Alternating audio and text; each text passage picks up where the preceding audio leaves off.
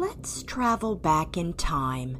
Stay close and stick together because we are going way, way back to the late Jurassic period to meet the amazing Allosaurus.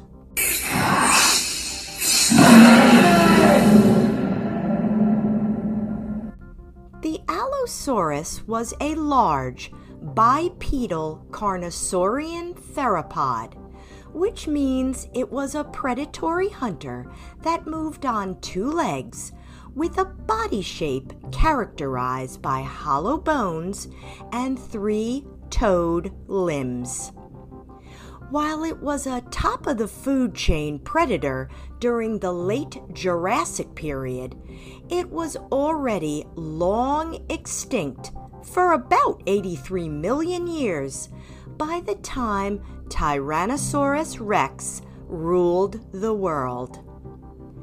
The name Allosaurus means different lizard, which referred to its unique concave or curved spine that ran on both sides and contained shallow cavities, giving the Allosaurus an almost hourglass shape.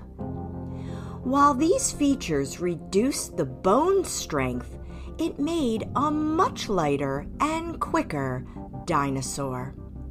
The hollow spaces in the neck and spine are also found in modern birds and believed to have contained air sacs for breathing. Allosaurus is the most common dinosaur fossil found in the Cleveland Lloyd Quarry in Utah, a site that has the heaviest concentration of Jurassic dinosaur bones in the world. Though the bulk of Allosaurus fossils come from the Morrison Formation, a huge rock named after Morrison, Colorado, and which extends through the western United States and is believed to be up to 155 million years old. At an estimated 30 to 40 feet long and 12 to 16 feet high, and weighing around 3,000 pounds at maturity, the Allosaurus was impressive, especially with its horns that protruded above each eye.